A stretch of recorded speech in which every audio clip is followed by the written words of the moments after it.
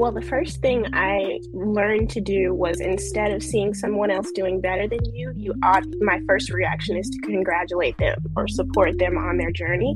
So it's not a race to the finish. It's more so we're all coming through this together, especially on our journey. Some people may be further ahead than you, and that's perfectly okay. Hello and welcome to episode 11 of Webflail, the podcast dedicated to uncovering the greatest failures behind the greatest webflowers. Because success often comes after learning from many failures. I'm your host, Jack Redley, a failure connoisseur, and today my guest is Kaela Williams, founder of B2B Studio, the studio that creates impactful brands and websites for business growth. I hope you're as inspired by this episode as much as I am. In today's episode, we talk about creating systems in your business, letting imposter syndrome get in the way of opportunities, and not building balance into your week. So, embrace and learn from failure in episode 11 of Webflail with Kaela Williams. It's an honor to have you here, Kaela. Hi, it's so good to be here. Thanks for inviting me. So, Kaela, you've had an amazingly busy week. I saw on Twitter that you have had, you're hiring a Webflow developer and all sorts. But before we talk about that stuff and where you are at now, can we just rewind the clock and talk a little bit about how you started realizing you were a creative and how you got into Webflow? Oh gosh, I guess I would have to go all the way back to high school, junior high, as far as when I started to become creative. I've always been a creative person, anything that's remotely creative, but in terms of like digital creation or like food creation, I'm all about that. So I pretty much knew I was a creative from the time I was probably like 5. But so when I got to high school and college is when I really started to apply that. So I started off as a freelancer doing, work, one-off jobs like free Fiverr, Upwork, which is somewhat of a curse word now. I don't know why, but it's definitely like jump-started me into learning how to deal with people and clients and all of those kinds of things. So I'm grateful for it. It got me through college somewhat. It definitely helped. But as I kind of came through to that, I wanted to kind of get outside of the freelancer. I knew I didn't want to stay a freelancer. I definitely had that end goal of building out an agency, which is what I'm doing now. And you saw in that tweet that it's definitely in overdrive right now. So as far as Webflow is concerned, I think I probably learned about it 2 to 3 years ago. But once I did, I was like, wait, what is this tool? It's a godsend. I can't believe this is even available because I was used to doing things on like Wix. And I don't know if anybody's heard of Yola, but we go all the way back for Yola. And then I never really got into WordPress. It just kind of confused me and I put that to the side. But I think when I saw Webflow, I was like, what are all these things that you can do? It's kind of allows you to really go in depth. So that was a long way around that. But yeah, that's how I kind of learned about Webflow and really just went into overdrive on that. And now for anyone that hasn't seen Kaela's tweet, she was interviewing for Webflow Dev this week and doing brand exploration and all sorts of other things. But I mean, obviously you've got to a stage now where, you're growing your agency, which is amazing. How would you summarize your journey so far? I would say it's been pretty up and down for sure. So when I was in that freelancer space, sometimes I still do kind of dip into that depending on, what client comes to me or where they find me. Sometimes I do kind of dip into that area. But as far as the journey, it's definitely been up and down. Some, in 2 years ago, I didn't know where my next client would come from. Sometimes, last year or even recently, you go through slow points sometimes, and that's sometimes to be expected. I'm definitely growing out of that, hopefully within the next year, and being able to consistently be able to kind of foresee work that's coming in. I'm definitely seeing that now, so that's awesome. But the journey has definitely not been a smooth one by any means, but I'm grateful for it. And it's just kind of growing me into the leader that I want to be in terms of B2B Studio and where we want to go.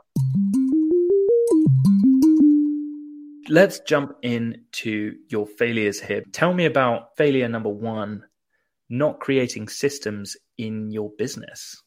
Yeah, for sure. So, like going back to that freelancer side of things, you kind of are used to just flying by the seat of your pants to a certain extent. You don't really write anything down. You don't really kind of follow the same process or procedure going forward.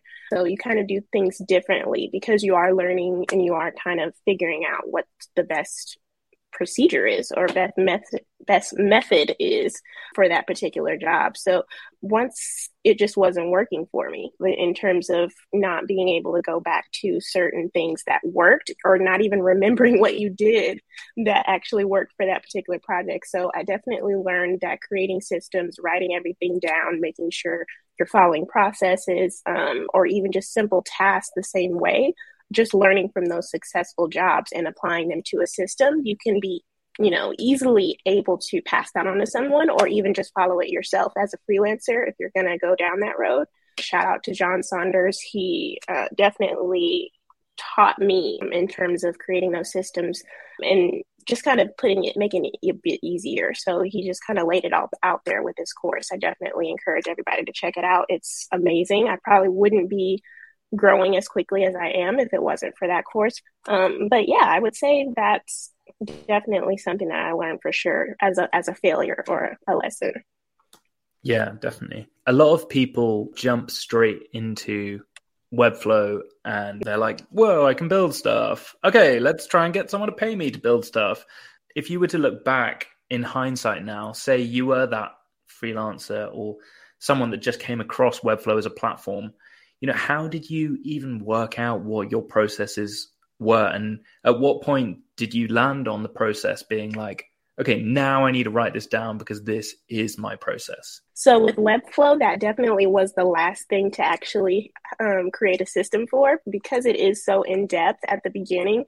You're just really trying to figure it out. You're trying to figure out how do I do certain things before you even create a system because you have to figure out how to actually do it. So after you kind of go through Webflow University, all of those things that are available out there to learn, you just kind of figure out this is, how I should build this or what I should do. And that also came from actually studying a lot of Webflow templates that they released on the site, as well as clonables, how people are building things, what the best way to build it is. And then once client first came around, I was like, oh, this seems like a system in a way where you can kind of make sure that that same structure is applied to every project. And it definitely helped in terms of that, going back to those systems because before you would just kind of build it the best way that you knew how. But once that came around, it kind of systematically allowed me to build the projects the same way and with the same quality and with the same structure and allow another developer to come in and easily take it over for sure. So what you're saying is learn Webflow really, really well and then try and focus on process after. Yeah. Good. Because I think that's sometimes where the conflict is when you're learning the platform, but you're doing client work, but you're learning the platform and it's kind of, and to some extent you are learning every single project, the platform better and better. But I think sometimes people jump straight into like selling Webflow because they've kind of just started. But what you're saying is learn it really well, try and work out what your processes should be and follow some kind of system like client first, and then think about getting clients. Yeah, for sure. Yeah, it's hard. It's going to be hard to do all three of those things at the same time. If you have a client that needs work from you and you're also learning at the same time, it is difficult to create those systems. So either kind of learn it well and make sure you can apply those learnings to a client, job, or, try to create the system first. Maybe you look at other projects and, some other people, how they're building things. You can write that down and then apply it to the next client. So it can kind of work both ways, but generally I would prefer to, kind of learn it first and then create that process for how you build. And for anyone that's watching now that's like, I'm just starting out with Webflow. I mean, I'm watching Webflow University, but what other resources are out there paid and not paid? I mean, you mentioned John D. Saunders' course, which I haven't done, but I've heard good things about it. Do you have any other like resources or anything that you would like recommend? Maybe someone that's watching now who's learning Webflow. I would actually say the best way to learn is just kind of jump right in and create something because like you mentioned before, the templates and the clonables that I've been releasing, that they were a way for me to kind of really go in depth and learn what I can do. And that also allows, future clients to see and say, oh, look at that work. That's great. Even though it's not particularly a client project, you can model it around a client project that you would want. So I think one of the best ways to learn is just kind of jump in, go right ahead and jump in, come up with an idea or maybe just take a look at a project that you would like, and then just go forward. One of the best ways for me to learn is jump right in and just kind of break things and figure it out. That's a really, really good advice. And yeah, I would second Philip's comment there about the Flux Academy. I've actually got done Flux Academy and Pate Pro's course. Mm-hmm. So that I recommend them both a lot for not just building Webflow, but also the SEO side, which is Pate's one. So one thing that I wanted to ask you about in regards to learning Webflow is that you have got templates. You seem to have kind of done a lot of your learning by making templates at the start of your Webflow career. Do you recommend that for people that are starting out to just make stuff? Maybe they haven't necessarily got the inbound client requests. What do you think about templates? Should you do them? Should you not? Is it a waste of time? What do you think about that?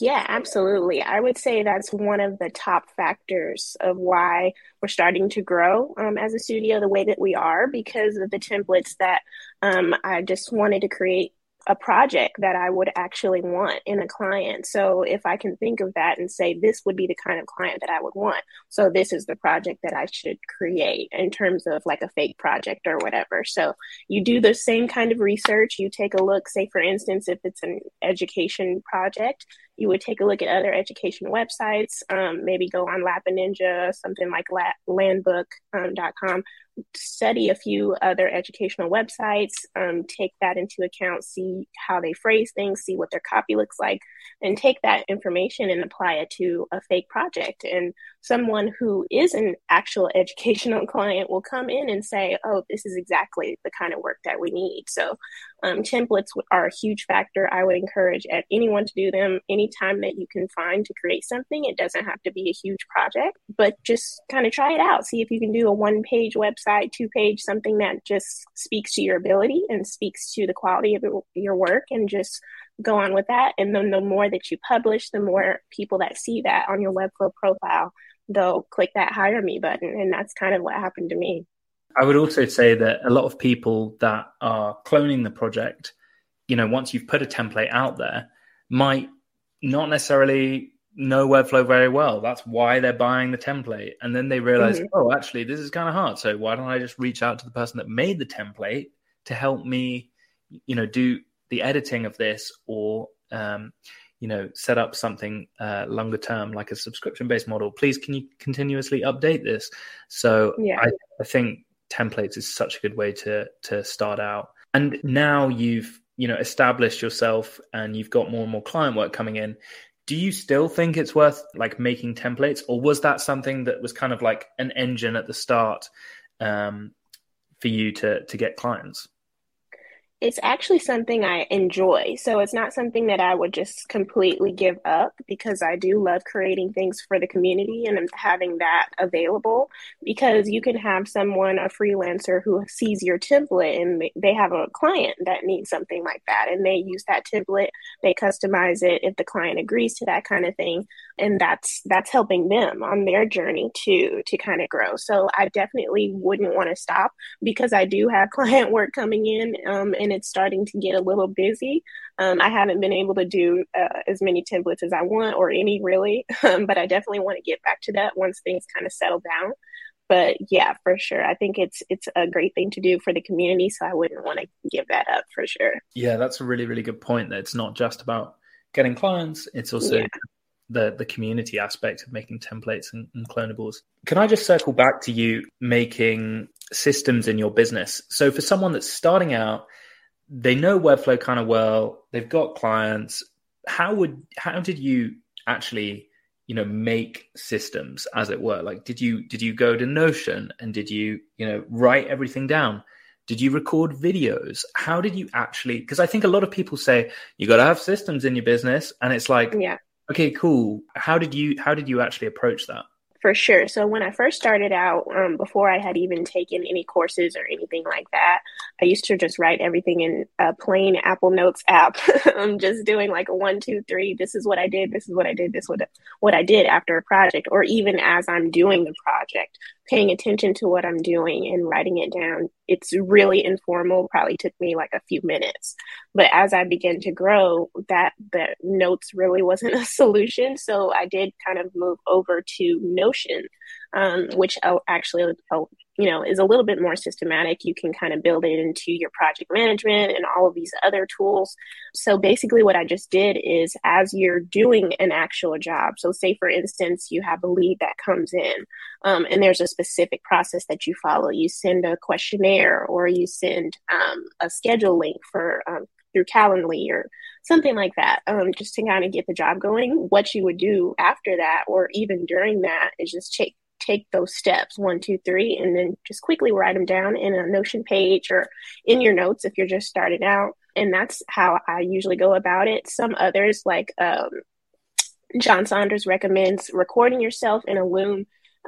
That takes a bit of time for me that I really don't want to give right now because of everything I have to do. But that is a great call out to kind of record yourself doing it. And then you'll be able to go back and write those things down so you don't forget a step. But for sure, if you can remember everything, definitely, write it down.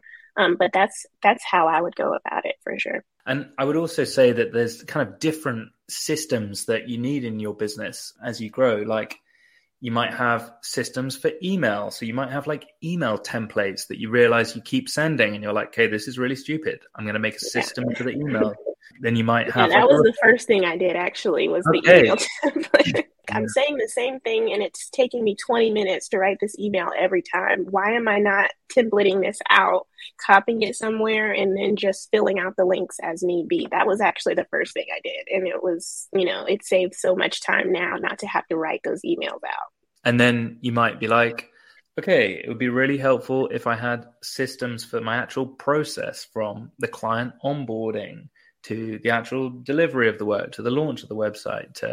You might have a system for your referral scheme. So there's I think that's another thing to say as well. When you have systems in your freelancer or your agency, I've worked for Crafted Studios, so shout out to Dexter. Awesome. Yeah, they do really beautiful work, but they use Notion and they write down, have a separate page on Notion for each of these different parts that make up the whole agency system. So I think that's also worth saying, whether you use Notion or whether you use something else or whether you use Loom, just making sure that you have kind of clear systems. I think there's a tool too. I can't remember the name escaped me right now, but there is a tool that you can actually click record and actually do the job, and it will actually write it out for you. I wish I could remember it right now.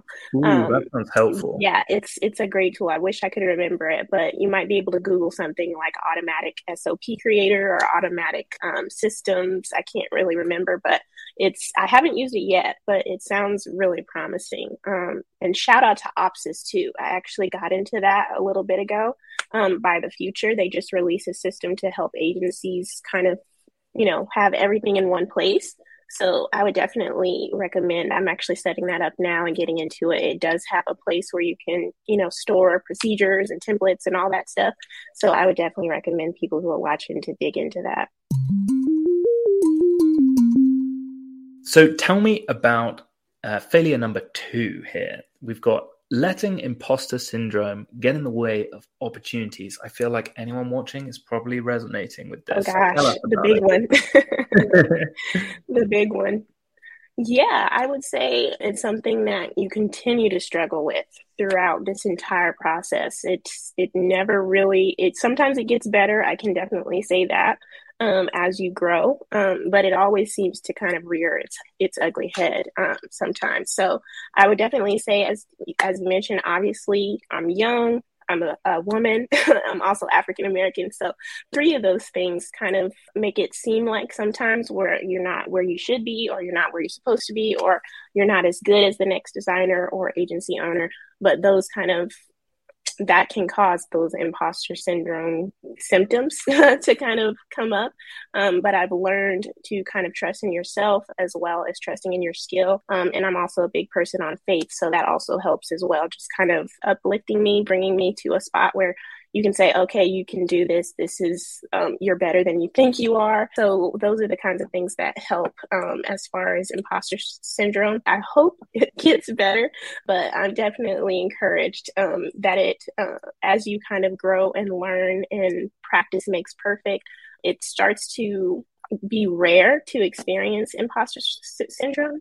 But I definitely say it doesn't completely go away for sure.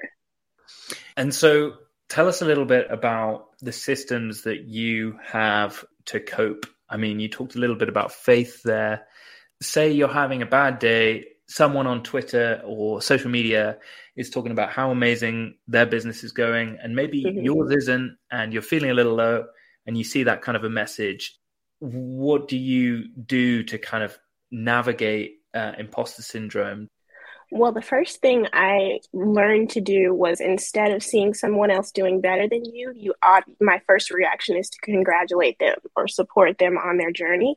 So it's not a race to the finish. It's more so we're all coming through this together, especially on our journey. Some people may be further ahead than you, and that's perfectly okay.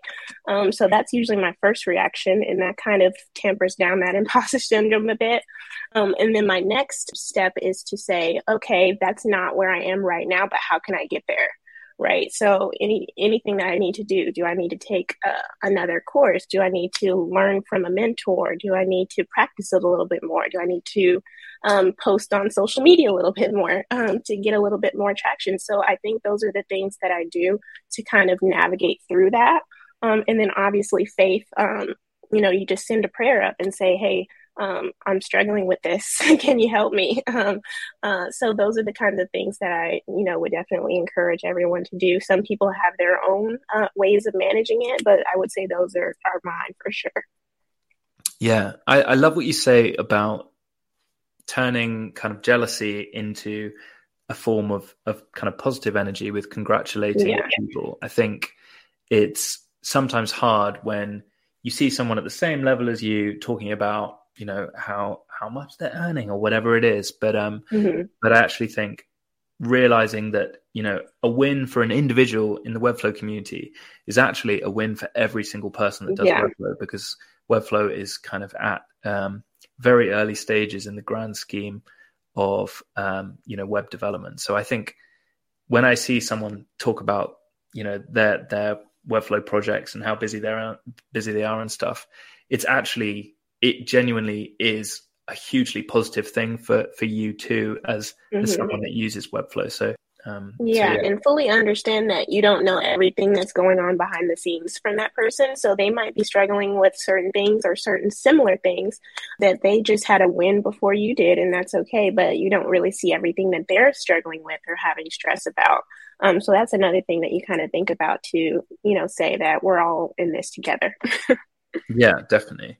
And sometimes actually the highest paying clients are the most difficult to deal with. And sometimes, for sure. Sometimes. So, that's the other thing as well. The kind of experience that individual might be having is not necessarily always positive. And, I think everyone's metric for success differs, but I'd like to think that, having a relatively stress-free client experience would be every Webflower's dream. Oh, absolutely. So one part of imposter syndrome is letting imposter syndrome getting in the way of opportunities. And I think that's an interesting part of imposter syndrome, where you see everyone that's applying for a competition that you want to apply for, and you're like, what's the point?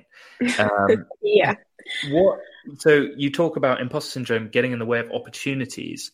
How do you just get that out of your head and you're just like, I'm just going to do this anyway? Like, I'm just going to apply anyway for a competition, for example, or I'm going to put in that application for a client that I really want to get. How do you kind of just go ahead and do it anyway?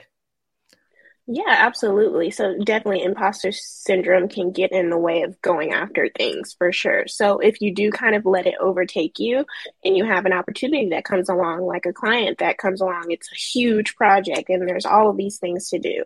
And you know that some of those things you don't have experience in or you might not be the best at, but it's kind of not based in reality because you know you can figure it out, you can do it. I wouldn't recommend taking a project though that you know nothing about and don't do, so that will be just a nightmare. But if you do, or you have some idea about it, just kind of temper that down in the back of your head and say, I can do this, I can take this project. I'm not going to let imposter syndrome stop me from this opportunity that could, skyrocket my career. So that's one thing that can happen. But if it does, just kind of go after it. Just kind of like today, with this interview, I was like, imposter syndrome kicks in. It's like, wait, why do you want to talk to me? I'm just starting 2 years ago, starting to build this agency. I'm still in the growth stage. Like, why am I here? So those kinds of things can kind of say, okay, yeah, you kind of know what you're doing. You're doing pretty well. Go after that opportunity. I'm a big fan of saying yes to things now, as I used to say, oh gosh, no, I can't do that, or I'm not equipped for that. I actually recommend your first response to being yes. And then if something happens down the road, that's fine. You can kind of pivot, but I'm a fan of being a yes person. So I'll say yes. And I definitely think, though, that sometimes you have that kind of sense of fear. Yeah. And I don't know about you, Kaela, but when that sense of fear comes in, sometimes that's a sign that you should go towards that fear, because you're not going to overcome those fears unless you do. So I think sometimes the fear is, and that maybe anxiety that comes with imposter syndrome, is actually a sign that you should just do it. You should just go for it, because for sure. that may be something that's going to push you outside your comfort zone, but your comfort zone is going to get bigger as a result. And, that can only be a good thing. But let's move on to failure number 3, not building balance into my week, being a workaholic and perfectionist. Talk to me about that. Oh gosh, I feel like all three of these are connected in some way, and they kind of link back to the last one. So like not building balance into my week. So I'm definitely a recovering workaholic.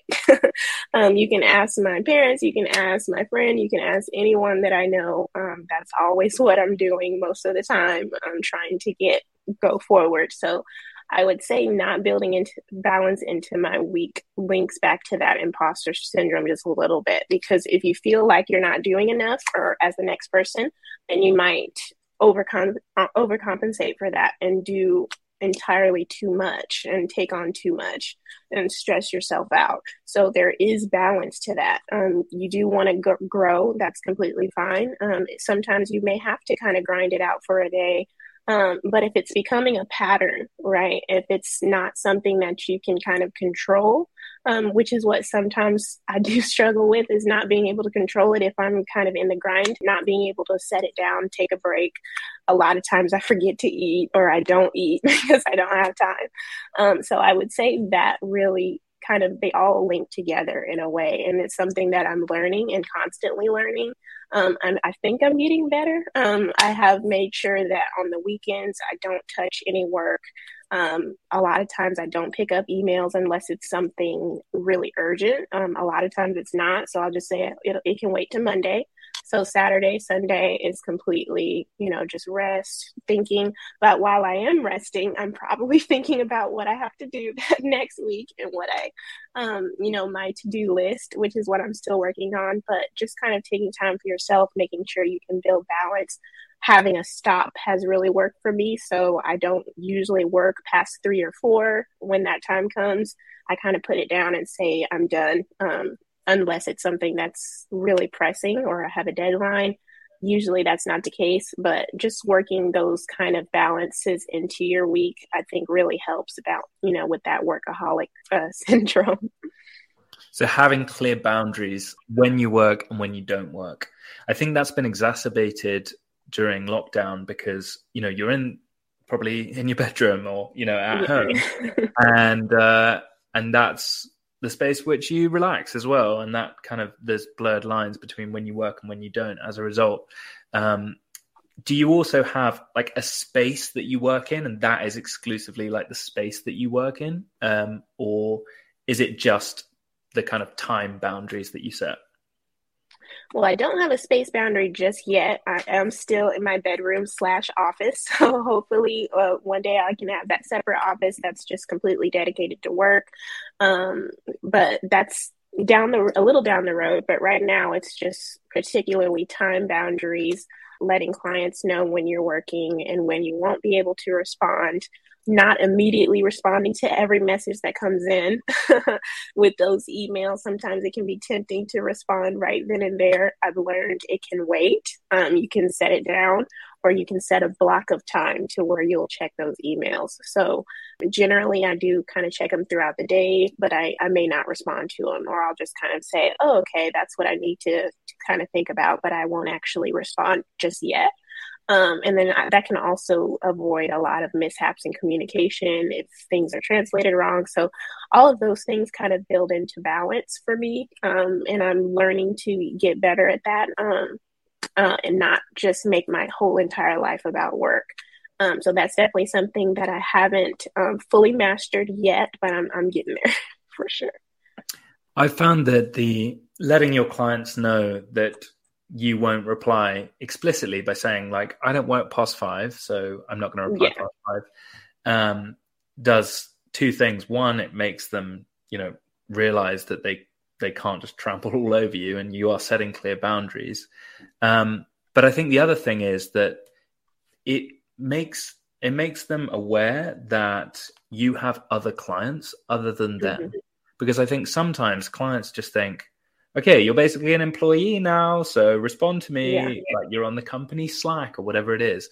And it's just not fair on you as a freelancer when you're dealing with other clients if you're treated like that by, 3 or 4 different groups of people. So I have, 100% second that, making sure that you set clear boundaries for yourself, but also tell the client that you have these boundaries in place.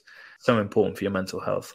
Yeah, it's actually something you can build into paperwork. Like when it comes to your contract, your agreements, proposals, you can set that ahead of time so they know this is when you reach out to them.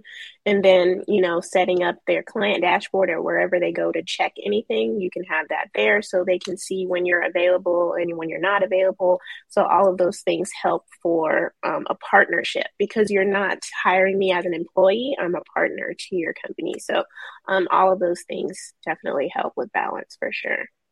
Yeah, you've got to be a collaborator in the project. You're not just busting out the work with as an employee. Yeah. Really, really important to set that balance.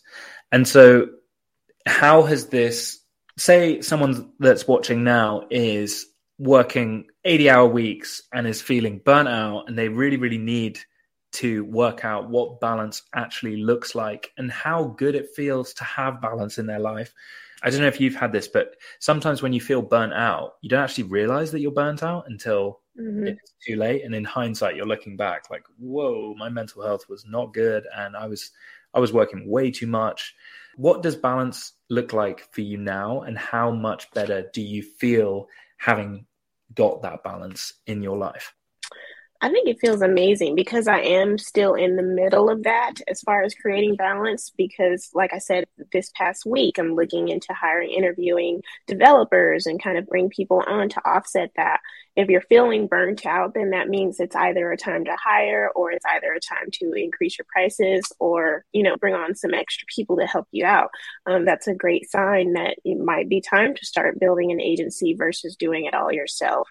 And there's a time period where you'll say, okay, these projects are mine, and these projects I can kind of collaborate with some other people on to help me out. So if you're in 80-hour weeks, there's an issue. If it is, financially centered and you're doing that because, you have bills to pay, totally understand that. There are ways to circumvent that. If you are getting that much business where you're working that long, then it might help to look into some people to help you. But in terms of where I am right now, that's what I'm doing right now, is kind of offsetting the work that I have to do as far as development and bringing people on to do branding.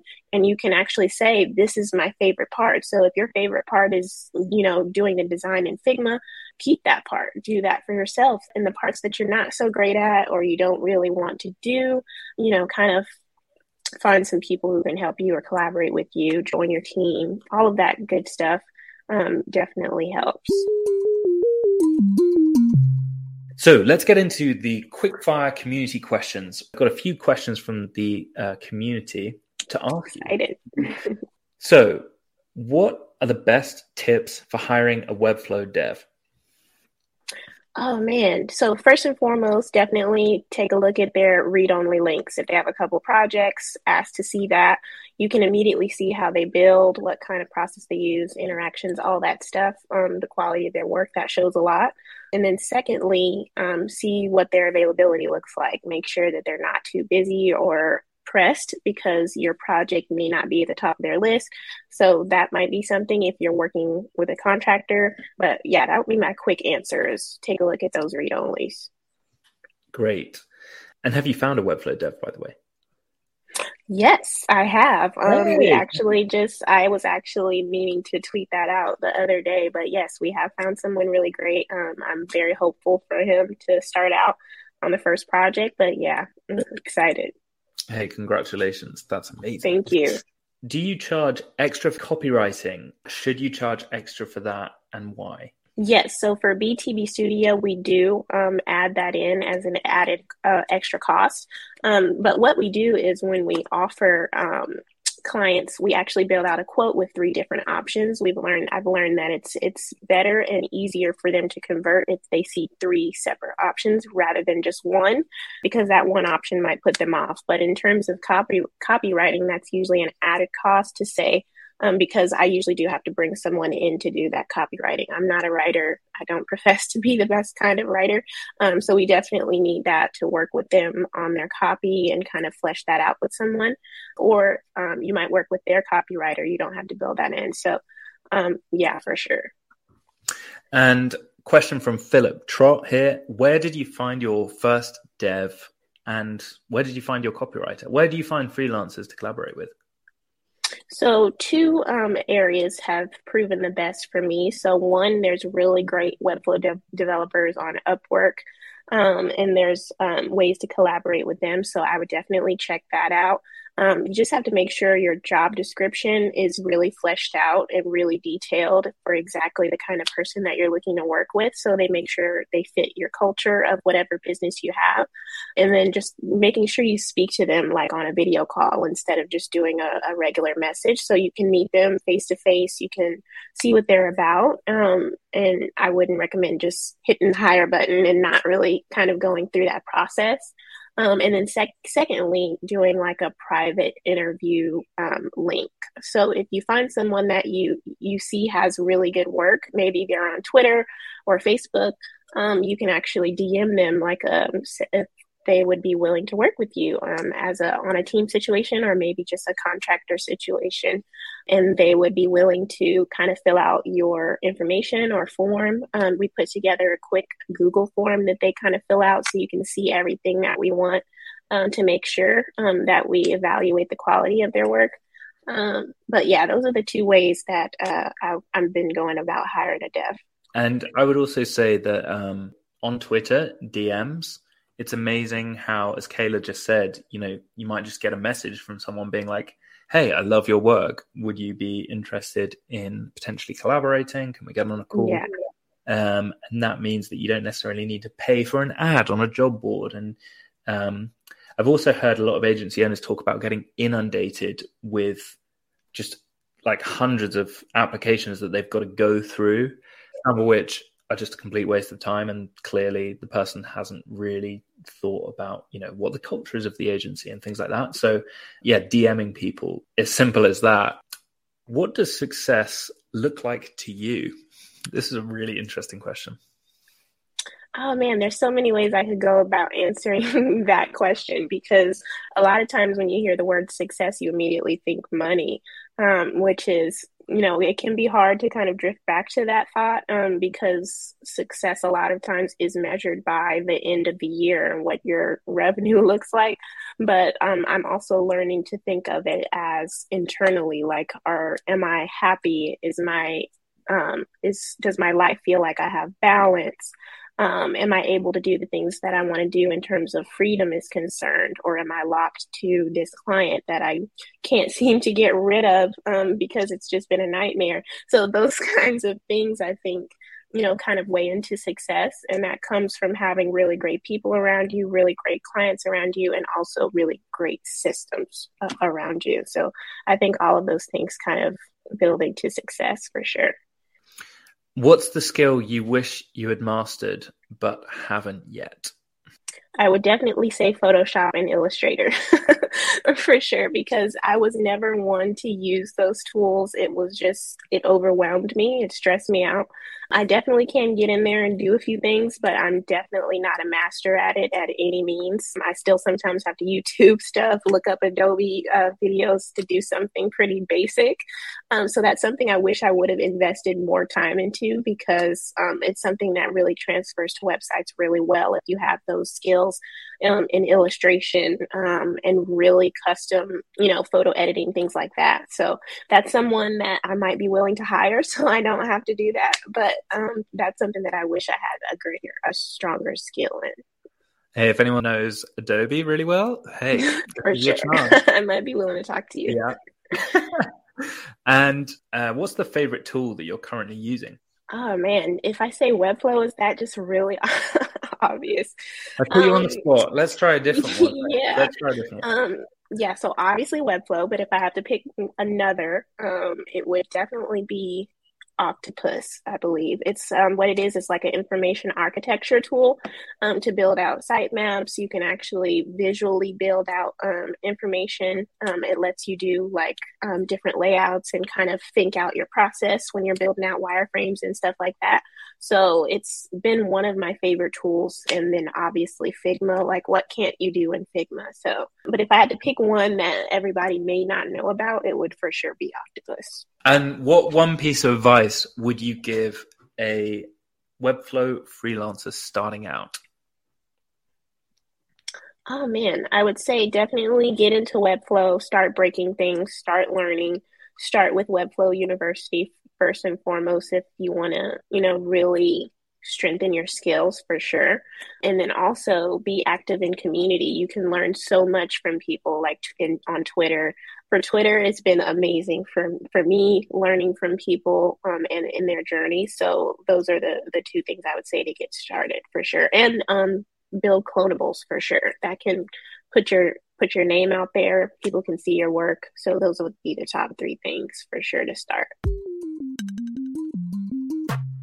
Before I ask you the final question, where can people find you, Kaela? Yeah, for sure. So you can find me on Twitter at Kaela Brooke W. That's I believe it's a Brooke with 3 O's. And then you can also find me on Instagram at the same. I believe it's at Kaela Brooke. You can also, if you want to hop in my DMs, we can talk about starting an agency and how that kind of goes about. I'm definitely happy to chat.